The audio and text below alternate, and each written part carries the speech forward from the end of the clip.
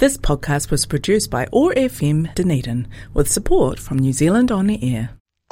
Welcome to Headscarves and Good Yarns with me, Amal Abdullahi. The show is all about talking about race, diversity and everything in between, all in the hopes of empowering a more empathetic Aotearoa. We talk about all these huge life things through the lens of people's lives and stories. I hope every yarn you take a wee gem from it and expands your heart and mind just a wee bit more. Kia ora, assalamu alaikum, welcome to another episode of Headscarves and Good Yarns. I am super excited to be introducing the last part of the kōrero that I had with Danny. We recorded this perhaps a month and a bit ago, but even now, just thinking back to that conversation, it honestly was just so magical. It felt like I got sucked into this portal or this time zone where time isn't even a thing. And it was just me, Danny, and really getting stuck into the conversation to the point where I almost forgot that there was the mic there and that we were recording. But it was just so insightful and so transformational. So like the golden nuggets that are about to hit you with this episode, y'all aren't even ready. I would 100% recommend having, whatever tools you like to use to jot down notes and insights nearby for this one, because boy, your cranium is going to be heavy with all the good stuff after listening to this. So with this last part of the kōrero, we keep the conversation going around Te Tiriti education and the movement in general. We really hone in on the relational aspect of it and, specifically what it's meant having many generations of this kaupapa, the wisdom and the knowledge that has been shared, and how that's contributed to how the kaupapa has changed over the years. And it is really, really interesting thinking about it from that relational aspect as well. And during this part of the kōrero, the Mātiki Mai report is brought up, and I know it has been brought up in other episodes previously. And it's just dawned on me that I haven't spent the time kind of speaking to the report, what it is and the background behind it, that kind of thing. And I would like to do that now, especially if you're tuning into the episode and you're like, oh, what is this report? I haven't really heard of it. So the report was launched on Waitangi Day in 2016, which I think is quite a monumental day considering what the report is about. So the report was produced by an independent working group, and in this working group, there were professors, constitutional experts, and respected Māori leaders involved. So, people with knowledge and wisdom and the mana to kind of speak to or to research what it looks like and what it means to have a constitutional transformation where the values are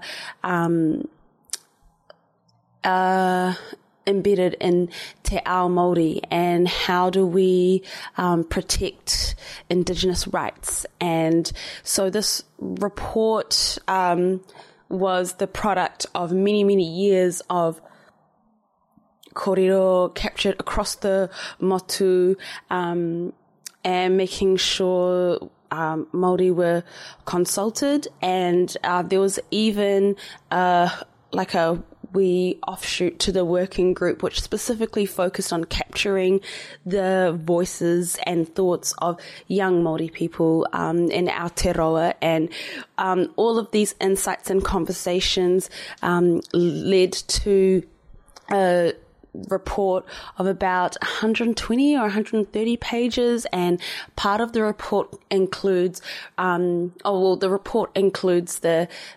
background of how this working group got together, but also the key insights from the conversations, and then also it kind of wraps up with recommendations for furthering this constitutional transformation, and the steps that we kind of need to take to get there, and what kind of conversations need to be had and who needs to be involved in these conversations.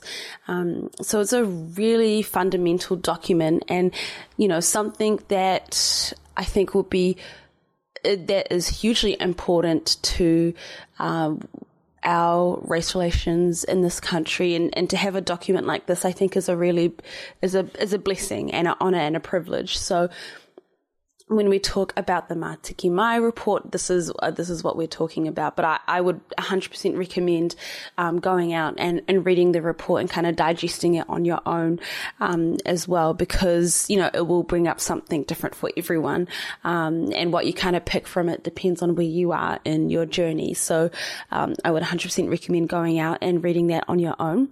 So we kind of talk about that, and then we move into the structures of a social movement. And you can hear it in the recording. Like, I'm literally stunned when Danny said this. Oh my gosh, they are so intelligent. But the way that Danny speaks to what loosely makes up a social movement really gives a lot of food for thought. And I don't want to say there's a loose nod to a formula, but I don't want to take Danny's words and say it is the formula. But the way that Danny looks at what makes up a social movement and the aspects that kind of go into it is so transformational. And then now that I have this in my mind, you can see it, and you can see that resist. Like, for me personally, what I've especially noticed after Danny framed this for me is that the resistance, or the quote unquote haters, are very much part of the formula. And I hope that no matter what difference we have in our opinions, we are always working towards that synthesis. And so yeah, it is really, really insightful. But we talk about the formula, or the loose formula, of social movements. And then we get into talking about the role that the university has to play in social movements. In the kōrero, Danny points out that they are part, of the ivory tower, and what does that look like when that knowledge needs to be transformed, translated, so it helps the people and it's for the people, and we kind of break down, what we think the role of universities play, and what responsibilities and obligations universities have. And then we wrap up the conversation on a really, really personal note. And I just want to take this time to acknowledge Danny and their vulnerability in this last part, because they share something that has been life-changing for them. And, on the show, I'm always so grateful for people's vulnerability and their willingness to kind of share all their deep stuff, or like the very personal stuff, the heart stuff. And I think it's always a privilege that people choose to share their stories in this space, and acknowledging that this is not the only space that they share their stories, but to share their story in this space where other people are tuning in. I think it's such a privilege, and I really am in awe of Danny for sharing this very life-changing very much life-changing moment of theirs on the show. And we talk about the tension or the distinction between self-interest versus selfishness. And I think where this topic came from was, we were kind of talking about, well, what kind of investment do you need to have to be committed, to be an ally, to be, on this journey. And I've always said on the show that, you really need to embrace the ugly things, the selfishness, the guilt, the fragility, like all of these hard things that, it's easy to run away from, to ignore, to deny, to not want to push through. And I get it, because they're not easy emotions. And I think the way that as a society we frame them, it doesn't make it an open invitation to talk about these things as well. But, the way, I think specifically the way that we talk about selfishness and frame it as a negative thing, the conversation that I have with Danny, the way that it's framed, it really just makes it a safe and comfortable place to be like, okay, selfishness is part of this journey, and how do I process that? And Danny shares a very life-changing moment for them, and helping and providing their story as a way to help reframe that intersection of self-interest versus selfishness. And it's so easy to talk about these things, right? But to talk about them with someone kind of unpacking their story alongside it, I think just makes it even more real. You've got something to hold on to. You can understand how it's impacted that person. And I think that's why storytelling is just so important, because it helps, theories and like big words and all these other things come to life, because not only do we need to connect with information on an intellectual level, I think the wisdom and the heart of it doesn't come until you really connect with it at a heart, soul level as well. Like, to connect with it intellectually, that's amazing and that's important. But I think to connect with it on that other level, that's where the change comes from, because that's when people realize, actually, this is how I've processed it. This is what it means to me. This is, the value that I'm going to assign to it. And this is the behavior that I'm going to assign to it too. And, sometimes knowledge itself can do that, but I feel like we need something deeper, to facilitate that. And that's where storytelling is so important. So, please enjoy the episode ahead. Grab a cup of tea, grab whatever, tools you use to, jot down notes, and enjoy the episode ahead. We talk about a lot and, really insightful stuff. So, please enjoy the last part of this kōrero with Danny, and catch you for the next episode. Like the Māori nation and the Pākehā nation, at least now, of course, we've got more complicated things on our side, with more ethnic diversity to account for and multiculturalism to account for. But these ideas have been rejuvenated considerably by Matike Mai Aotearoa.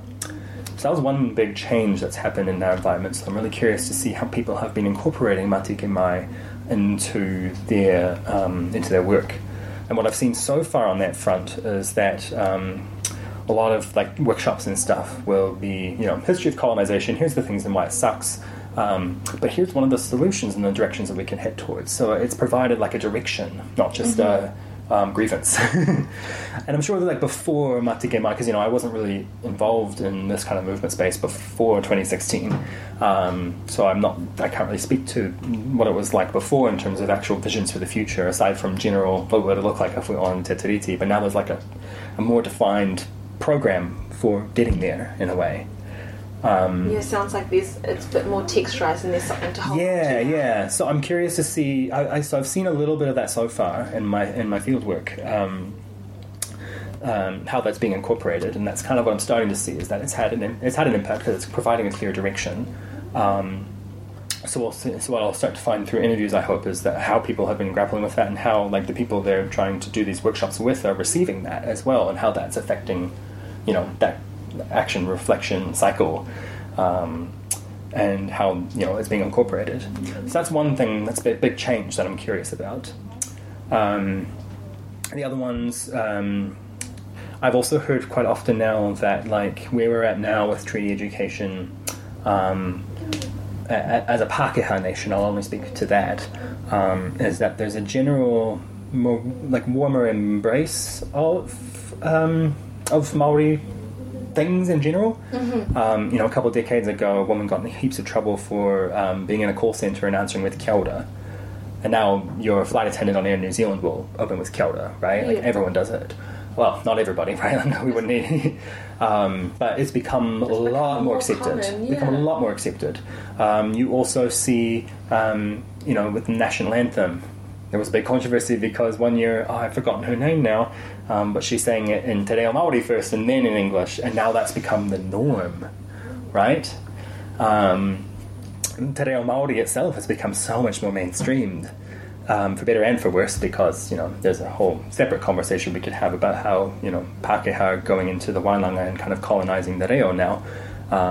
Yes, I have heard. So there's of that conversation. Yeah, so that's a tangent. I don't. There's other people who could speak to it better than me, but it's a thing. It's happening as well. But at the same time, that's reflective of there's this big sort of attitude change. But what I've been hearing so far, and from the people I've recruited for my research, is that there's still a knowledge deficit.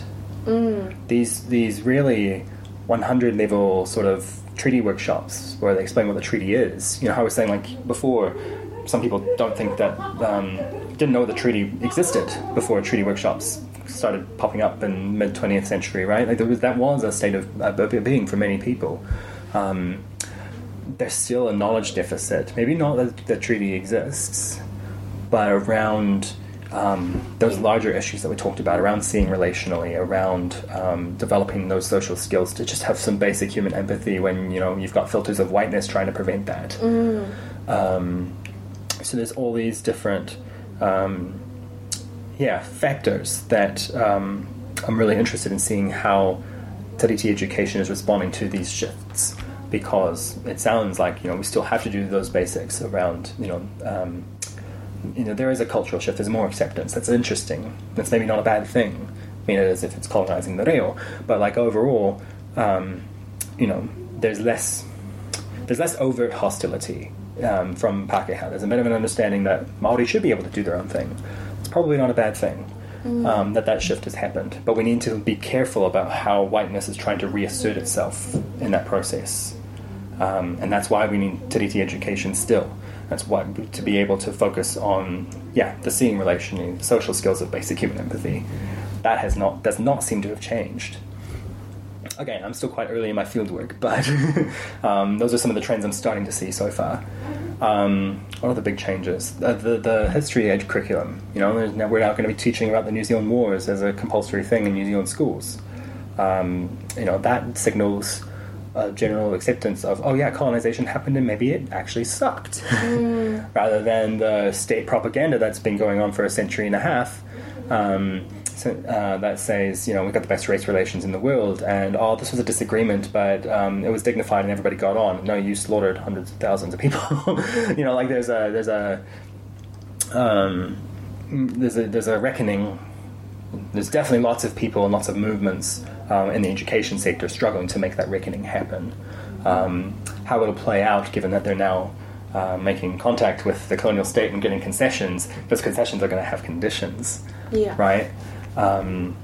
So that's also like a way of thinking about social movements in the West as well, is that there's always like the movement, but the movement will always have opposition, people resisting the change it's trying to create. And that's not necessarily like a hostile conflict, or I've had to think about it that way because a lot of Indigenous theorists don't think about it as a conflict necessarily, or I'm framing this again really badly.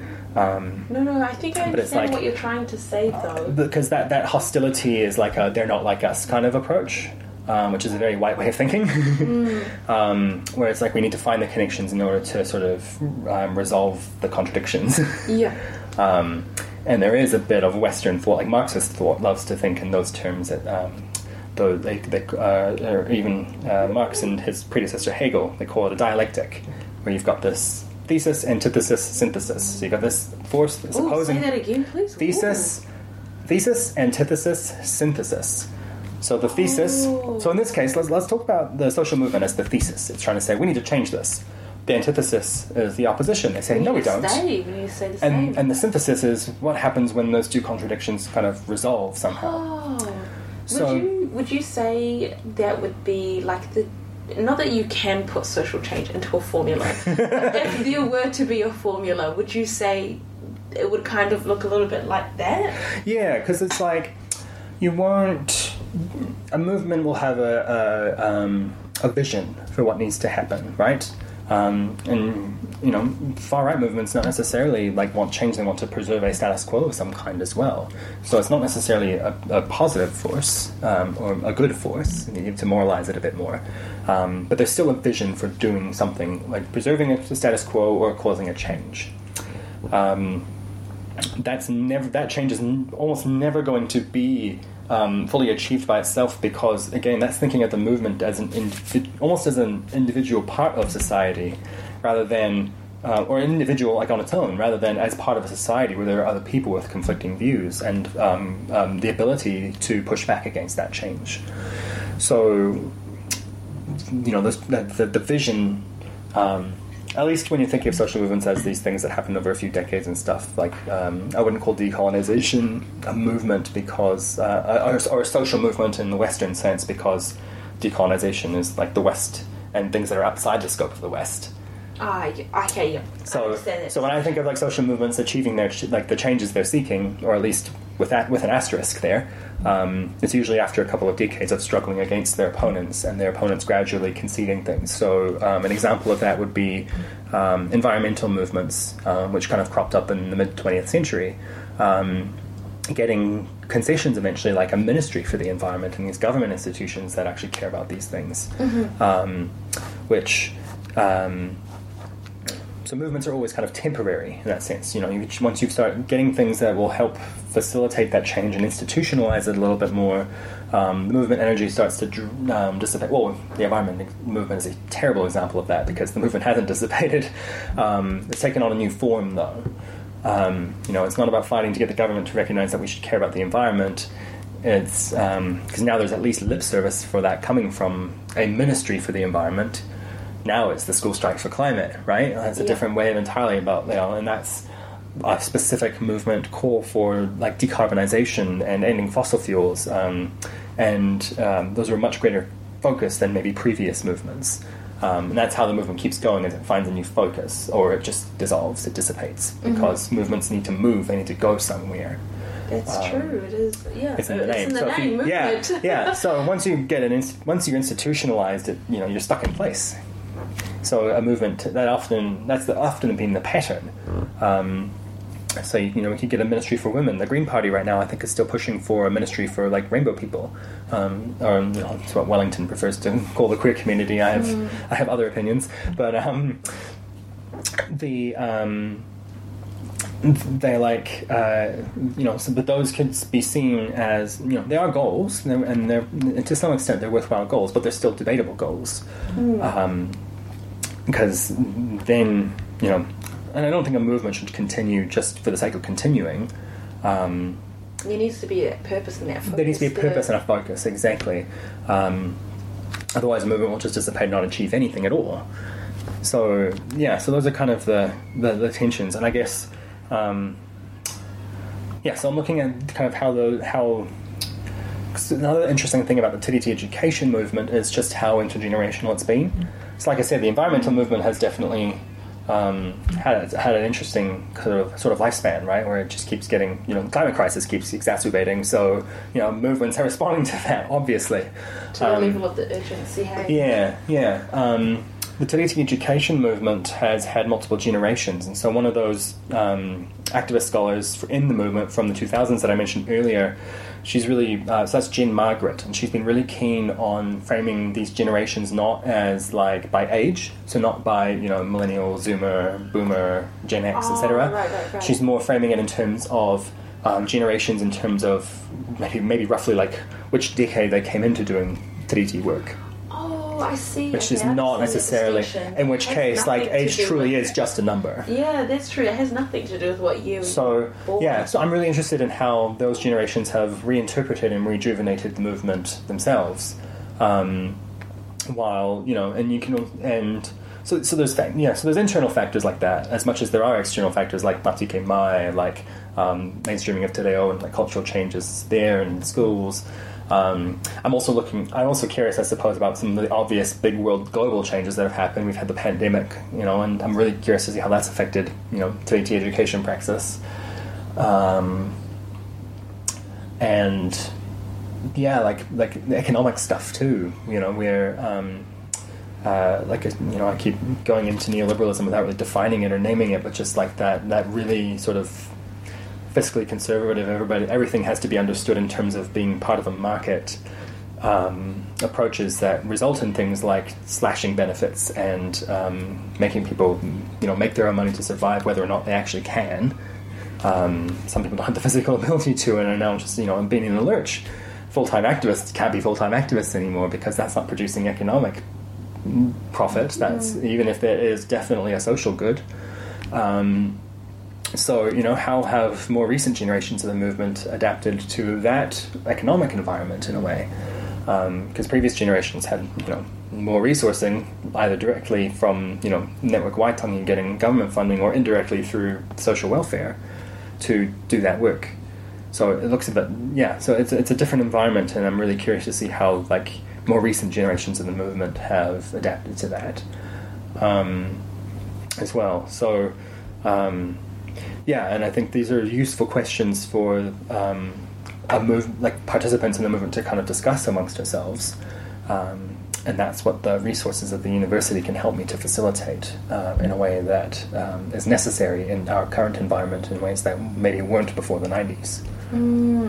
Thank you for kind of highlighting the value of institutions. I think when you start talking about all the isms and you start talking about systems, you really start to see it as, I don't know, even though I'm currently a student myself, but you do start to be very, very critical of it, very cynical. I don't know, for me, it's easy to think, well, what value do universities bring? Like, all of this knowledge, which is amazing, kind of stays in this ivory tower, and how does it actually get communicated to the people? How does it benefit the people?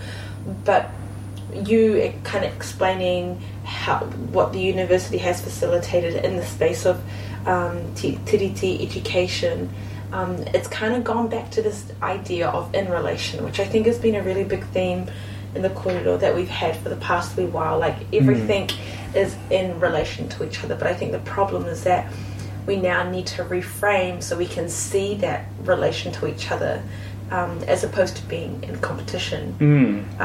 And kind of pursuing our own interests. Exactly. In a way that's, like, not necessarily thinking about how they relate to others. Exactly.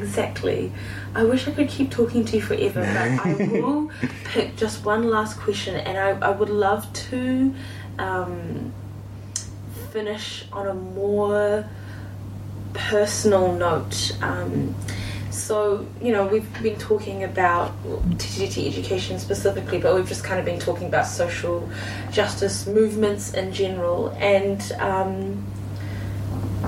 to join a certain kaupapa, I think a really big part of that is unpacking that relationship between self-interest and selfishness. And I was wondering if you could help me tease out that relationship between self-interest and selfishness, and if you have any stories to kind of share that tension, I think that would be a really interesting way of kind of wrapping up this corridor, because I hope for people who are tuning into this, that's kind of fired up this fire to get involved and to figure out what all of these big concepts that we've been talking about means to you as an individual.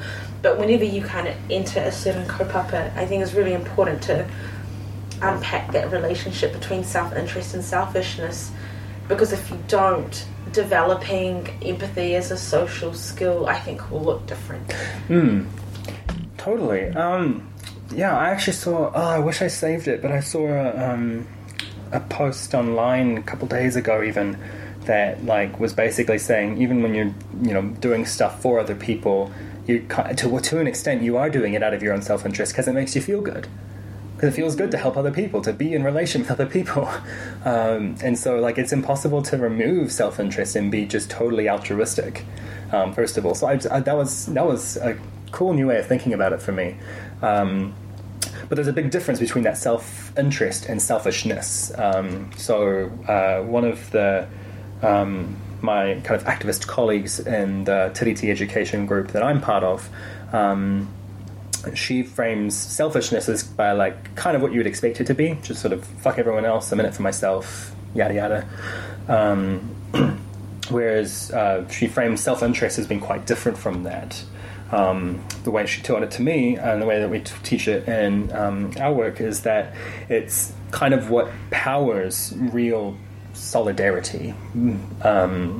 Self-interest doesn't come from an individualist frame of mind, but from recognition that your own well-being, your own self-interest, is bound up with that of other people. So like that example I just gave right before, where like it's actually impossible to help other people and not have that being your own self-interest to some extent. You can't completely separate those things.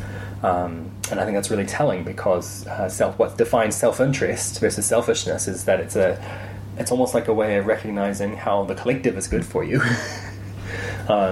Which is a very new idea in sort of Western and white spaces for sure, or a new old idea because the West.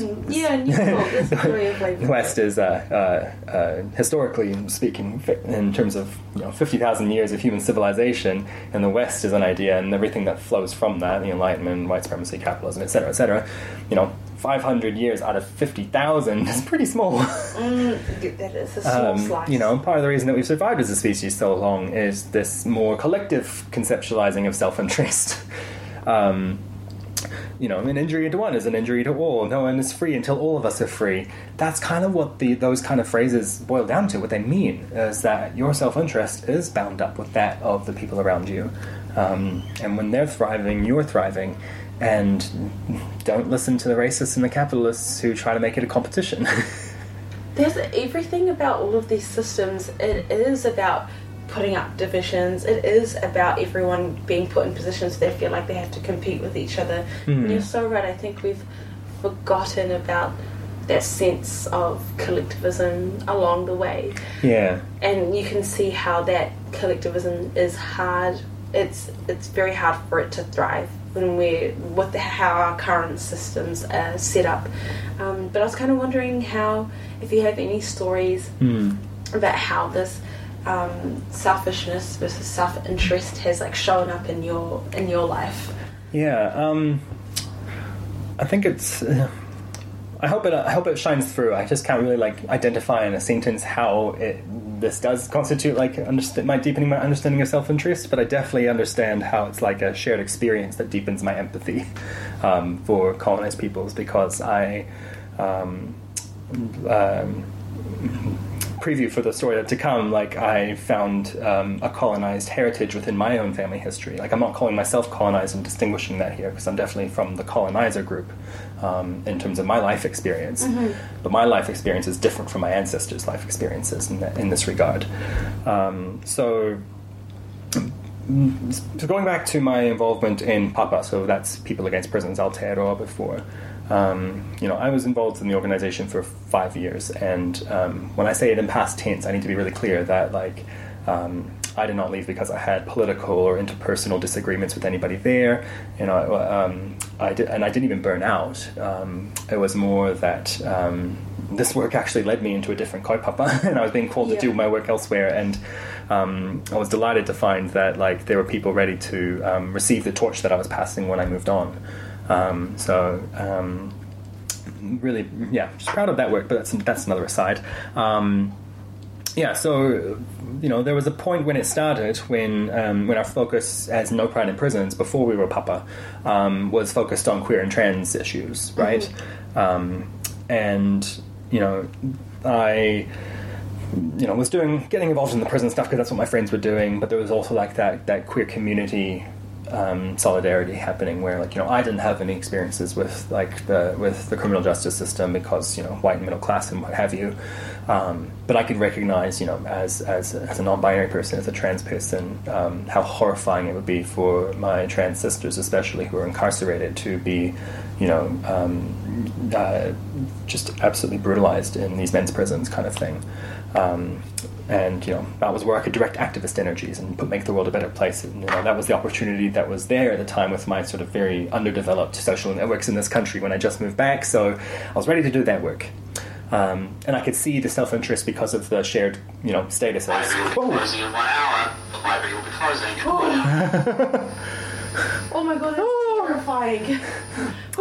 Listeners, we are in a library room at the moment, and the library is closing in 1 hour, apparently. Oh my god.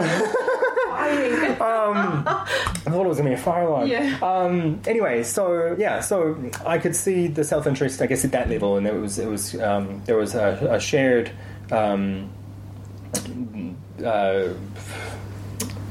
queerness, I guess, although, that's a very loaded term, but it's definitely the one that I prefer to use to describe myself. But there was, just that shared experience of being queer or LGBTQIA plus Takatapui. Rainbow, again, is I think the preferred nomenclature seems to be coming in Wellington, at least. That I could, see those connections a lot more easily. What happened, though, is when our politics evolved, as they should, as they do, and the organisation became People Against Prisons Aotearoa, because we were recognising that no one else was doing the kind of work that we were doing, and that all prisoners are actually being subjected to really horrifying shit by leverage of being imprisoned. And so the organisation's scope expanded. And so at that point it was about the prison politics, which again, I had quite a degree of removal from. I had a hard time, I knew it was the right thing to do. But I could sense my energy for it, not on like a work level where I was like burning out, but definitely like on maybe even a spiritual level, or it was just like, this is not, I don't feel the pull to do this work. Yeah.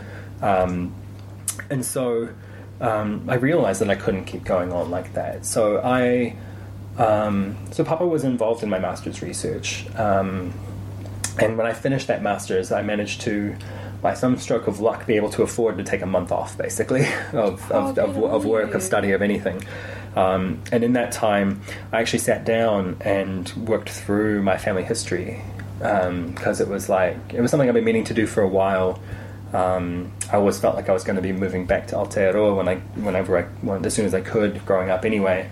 And as soon as I did, I was like, why did I need to do that? And all my Māori friends were like, well, do you know if you fuck up Papa Māori? Because that would explain your connection to this whenua and why you felt pulled back. And I was like, oh, shit, I don't actually know. So thought, okay, well, it is my, duty as a Tiriti citizen, one way or another, to understand what my relationship to this land actually is. That's true, actually. So I did my family history research, did not actually find any Māori connections, but what I did find instead was this really strong connection to the Gaelic world. So Gaels would be Gael would be an ethnic identity, like we discussed before, right? Mm-hmm. That would be distinct from, and so that's like, so Gaels would be Gael would be kind of the ethnicity of like the Scottish Highlanders loosely, and the Irish. And Gaelic would be like under this umbrella of sort of Celt. Okay. Like, think of how Tongans and Samoans and Niueans and so on, they fall under like a Pacifica umbrella. It's a bit like like that. Thank you for understanding that, because that part of the world I'm not super familiar with. Yeah. So there's the Celtic umbrella would be like those like different Celtic nations. You got like there's only kind of two branches of it, but there's a bunch of different nations. So you've got like the Welsh, the Cornish, and the Brittonic. The Brittonic Celts, and then you've got the Goidelic ones, which is the Scottish, the Irish, and the Manx. Mm-hmm. So I discovered that I had a really, really strong connections to Scottish Gaels. I had ancestors who, even after they arrived in Aotearoa, were writing in diaries bilingually, in English and in Gaelic, which is Scottish Gaelic. And I also discovered their experience of colonization from the same crown that was has been and is colonizing the Maori world. Which shook my whole fucking world, worldview and stuff, right? Because it was like, okay, I know life-changing. It was, and it was so complex too, right? Because it was like, by that point, I had enough of a critical consciousness to understand that yes, I'm Pākehā, I'm part of the oppressive group. I experience whiteness. I'm a colonizer. I'm not the colonized, but my ancestors were. Hang on a sec. We've got to unpack this. We've got to figure out how to do this right, because I do not want to be turning this into this victim complex where I'm like, oh, I'm oppressed too on racial grounds because my ancestors were. But what I found through those diaries, which, another shameless plug, but I got a journal article published this year analysing those diaries, because what I did is I took them and I said, it took me a couple of years to track them down, and in that time I was studying Gaelic because it's my heritage language. And I was realising that hits different than like the intellectual exercise of, say, if I wanted to learn Spanish, which I did in high school because most of my soccer team in high school was Latino, so it was useful. But I didn't have a heritage connection to it. It wasn't a heritage language. It was an intellectual exercise, a social one, perhaps more accurately. But it wasn't like a spiritual, ancestral one like it kind of is to learn your heritage language. So one of the bits of self-interest that I found through this journey then was through Gaelic specifically. I learned how, maybe how to, when the time comes for me to go to Wānanga and learn some more te reo properly. I can understand how being Pākehā in that space is very different, and how, Māori trying to reclaim their language, it hits different for them, and how to be more sensitive to that through my own experience of reclaiming my own heritage language, which is just as endangered. The language. Yeah, I was just about to ask. It's like, not like a dying language, but it's down to less than 1 million speakers at the very least, less than 100,000 as far as I know. Oh my gosh. So it's in a very similar state as Te Reo Māori, and has had a similar history of colonization trying to eradicate it.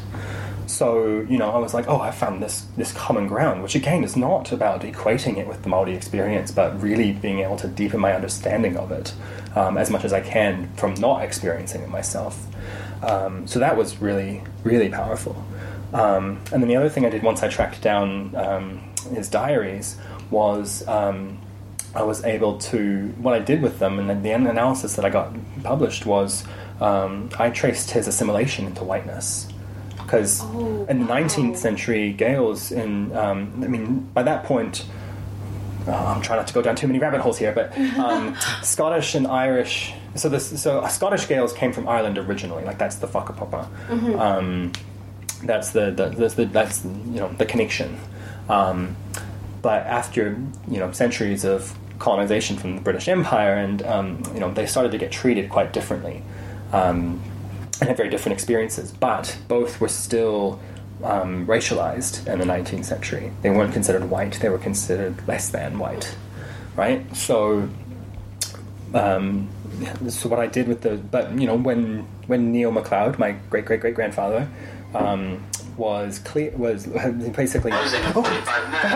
The university will be closing in 45 minutes. So you're going to do it every 15 minutes? God. Yeah, they're giving us reminders. They want us out. Yeah, but so when Neil finally left his homeland and the Isle of Rasay in the Scottish Hebrides, he came here, and he had a chance, because of becoming a colonizer, it sort of redrew the battle lines in a way. He was now on a different side of colonization. And so I traced through the diaries how his removal from his place of belonging, his culture, his language, his people, all these things, and replacing them effectively with this blank slate. There's this new land, like where the place-based knowledge of his people and his culture and his traditions isn't really relevant in a place that he doesn't have an ancestral connection to. So I traced how, that English became the community language, not Gaelic. So, it became his primary language, if not his first. And how that changed the way he would think, because when I looked at the Gaelic passages in his diaries versus the English ones, the way that the things they were talking about were very different. And for a lot of different reasons.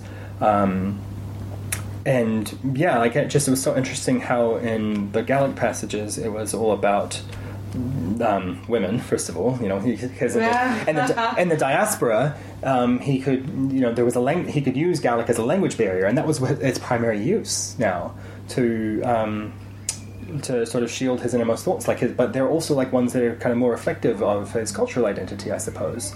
But over time, he was writing in Gaelic less and less and less. Oh, that's sad. And just how.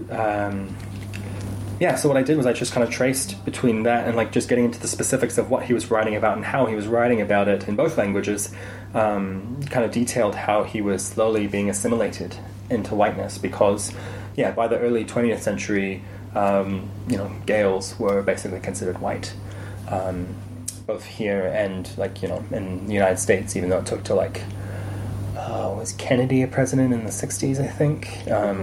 I'm not too sure. He was the first Irish-American president. Ooh, wow. The first Catholic president. Ooh, wow.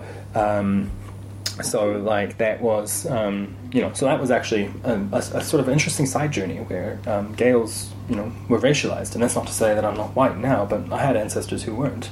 And so having to reflect on that was another powerful, lesson in self-interest, because I was able to see how I had been deprived of my heritage language. Up until the point where I finally was able to access these diaries and analyze them, I had learned through studying Gaelic, Gaelic, how it is different to learn your heritage language. Absolutely, that would be And so it gave me an appreciation of what I had lost, and through Neil's diaries I was able to see how it had been lost, and through that identifying as well, self-interest being in that, and being able to preserve this in crucial part of my heritage to all struggles against colonization, and not just language as one issue amongst many that colonization causes, but in understanding how I can see how my own self-interest in that kaupapa of preserving this language and revitalizing it, and making it a part of my ability to understand and relate to similar struggles in the Māori world, was how that self-interest became a collective exercise. Oh my gosh, sorry, the reason why I said before that's so sad is just that it must have been so sad for you to read through the diaries and just see assimilation over time, through your ancestors' direct words, that was, and it was his diary. And it was there was a point where it was particularly intense, because one of the passages that I spend the most time with in my journal article, and I have spent the most time with, period, because it was so fucking fascinating, was that there was a point where he was aware of it, of his own assimilation. Oh. He was self-aware about the fact that he was becoming more and more like these Anglo-Pākehā that he despised. Because the other thing he does a lot in Gaelic is he whinges about them because the language barrier, right? But he also concedes in Gaelic that he's becoming more and more like them day by day. Wow, that's so interesting. It was fascinating. It was upsetting. It was perversely, I guess, inspiring, because it was oh, that's so telling, kind of thing, right? But yeah, no. So to answer that question of stories around self-interest, that was my experience of learning it. I suppose that was one of the most powerful things, because it wasn't just going from individual learning how to see the world individually through a white picket fence, white middle class upbringing, discovering community through queer community when I came out, to learning how, and that was pretty it was a university student community, so it was pretty one generation kind of thing. But then coming here and being exposed to Māori communities, which are very intergenerational, and then seeing, discovering through this process how to apply it to my own history, if not my present, and how to take those lessons into the present, was kind of, my big journey towards understanding self-interest as solidarity.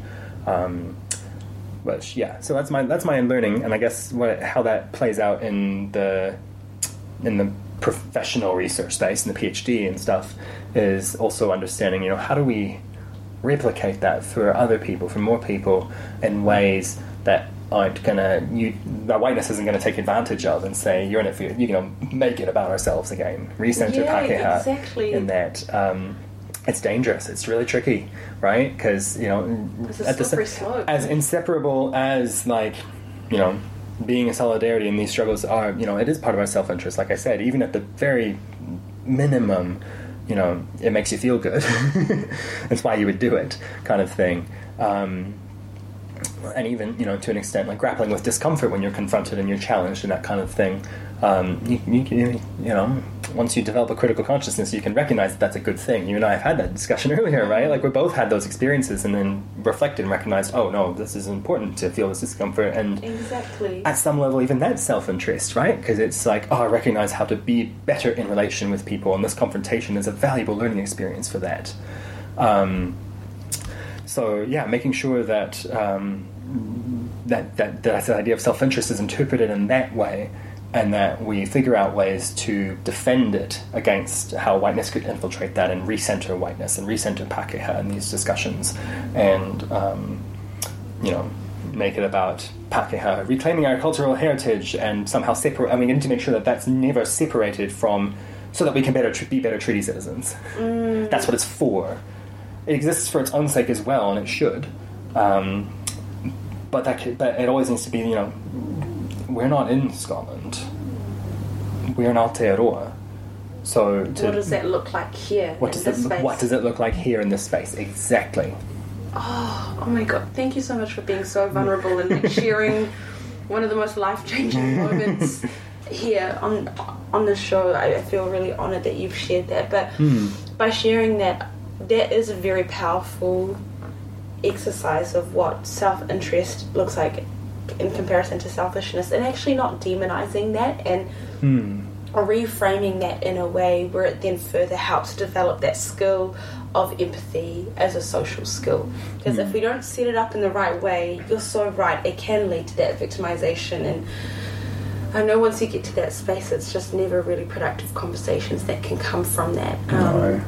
So thank you so much for sharing that, and thank you so much for spending time with me and sharing, unpacking your research and all of the other big concepts that come with that, because I think being in this space and talking about all these big things, they're really scary big words. I know, I'm so sorry. I try my best to I think one of my responsibilities as an academic in this institution, because like I said, I'm coming at it first and foremost as a participant in the movements that I'm doing this research with.